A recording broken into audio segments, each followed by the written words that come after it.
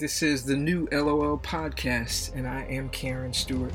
My goal is to challenge you, motivate, and encourage you to live your life boldly as a Christian out loud.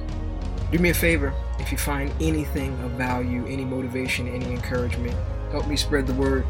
Like this, share it on all your channels, and thanks for listening. Let's get started.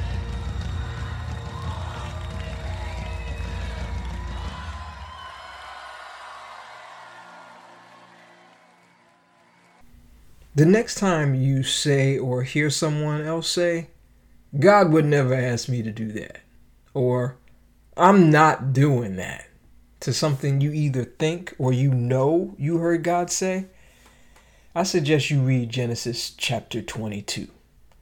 If you read that, you'll see a story we've all heard before of when God told Abraham to sacrifice his son Isaac.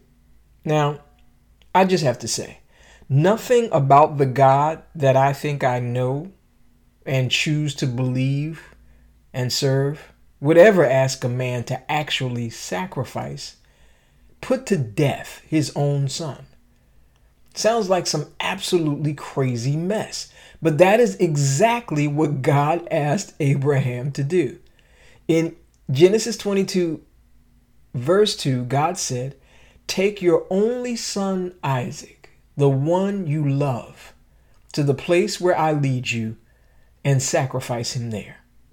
It's interesting that he called Isaac his only son because in natural reality, he was not his only son. But I'll talk about that later. The Bible says that he got up the next morning, he cut some wood, packed a donkey, and took two of his servants and Isaac his son, and he left.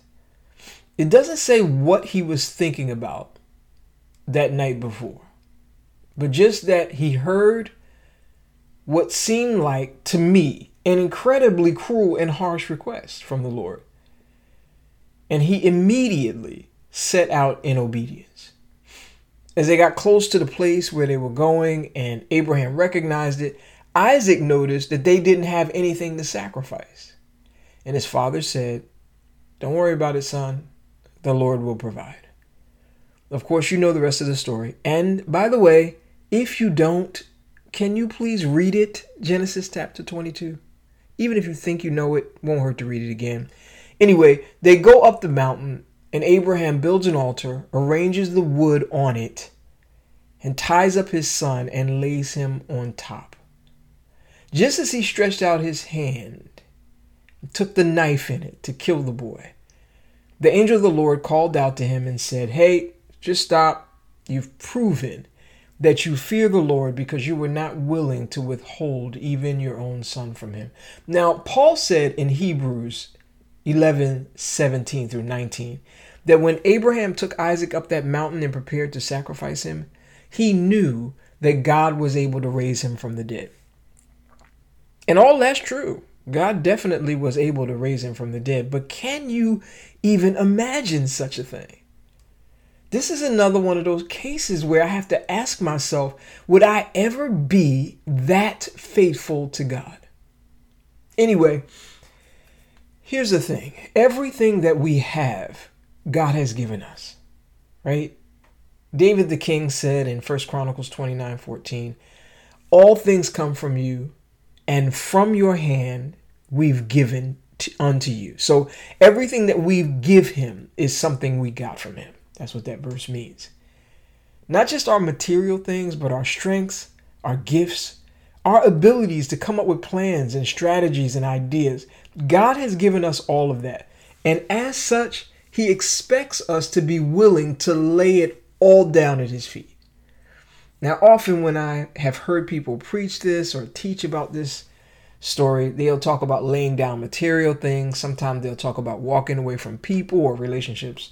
All of that may or may not be what God is asking you to do.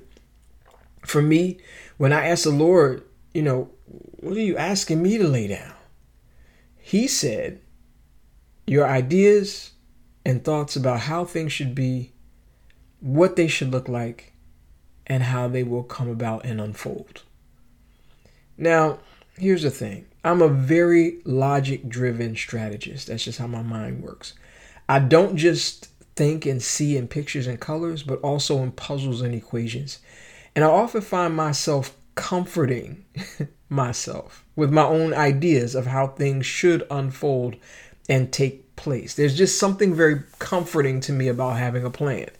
And I think my plans and ideas are usually pretty good. They usually make very perfect sense to me.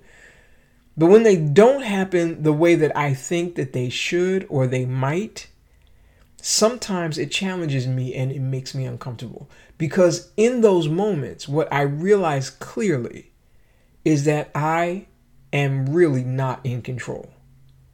Now, I never go through all of that thought process in the present moment, but I almost always have a plan, even though God has never once asked me for one. And I've recently been on this quest to really learn what it means to live being led by the Spirit of God.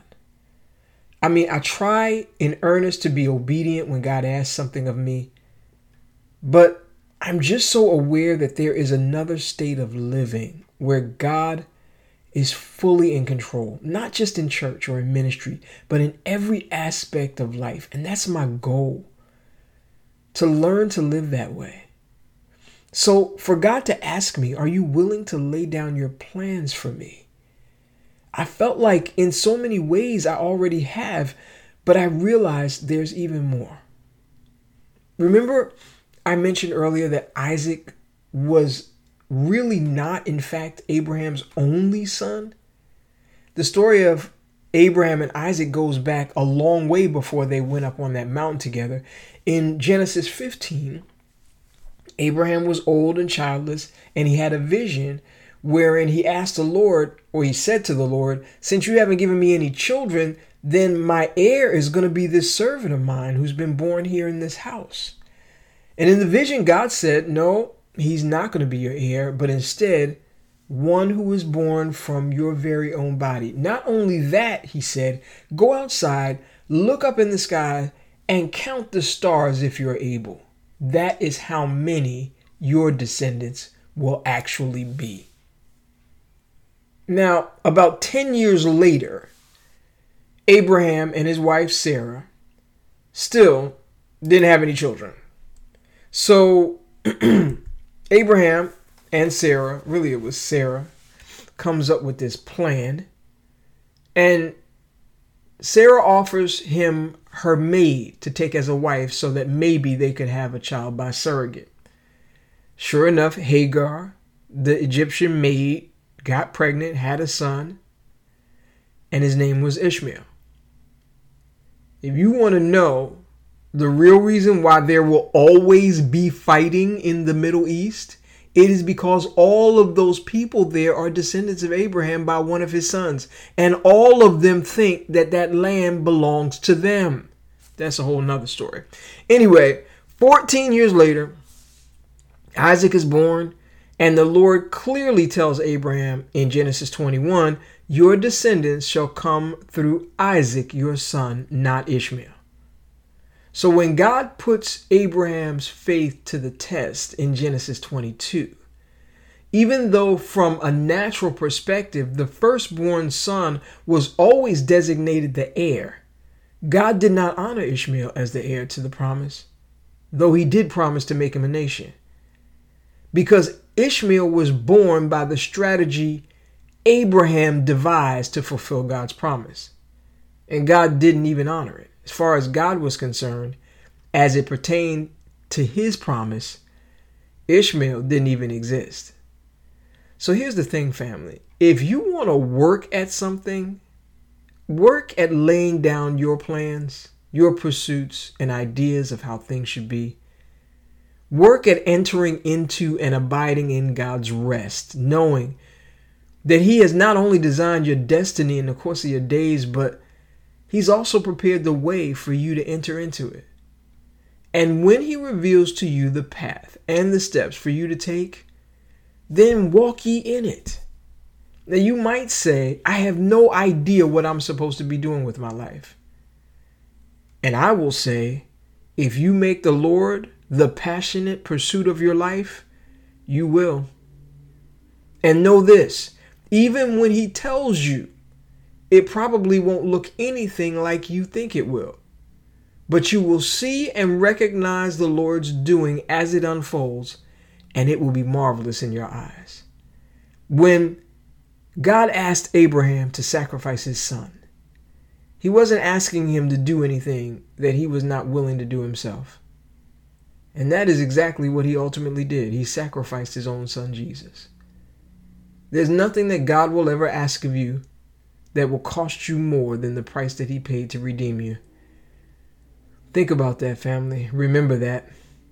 And be bold and courageous. And live for him every day boldly out loud.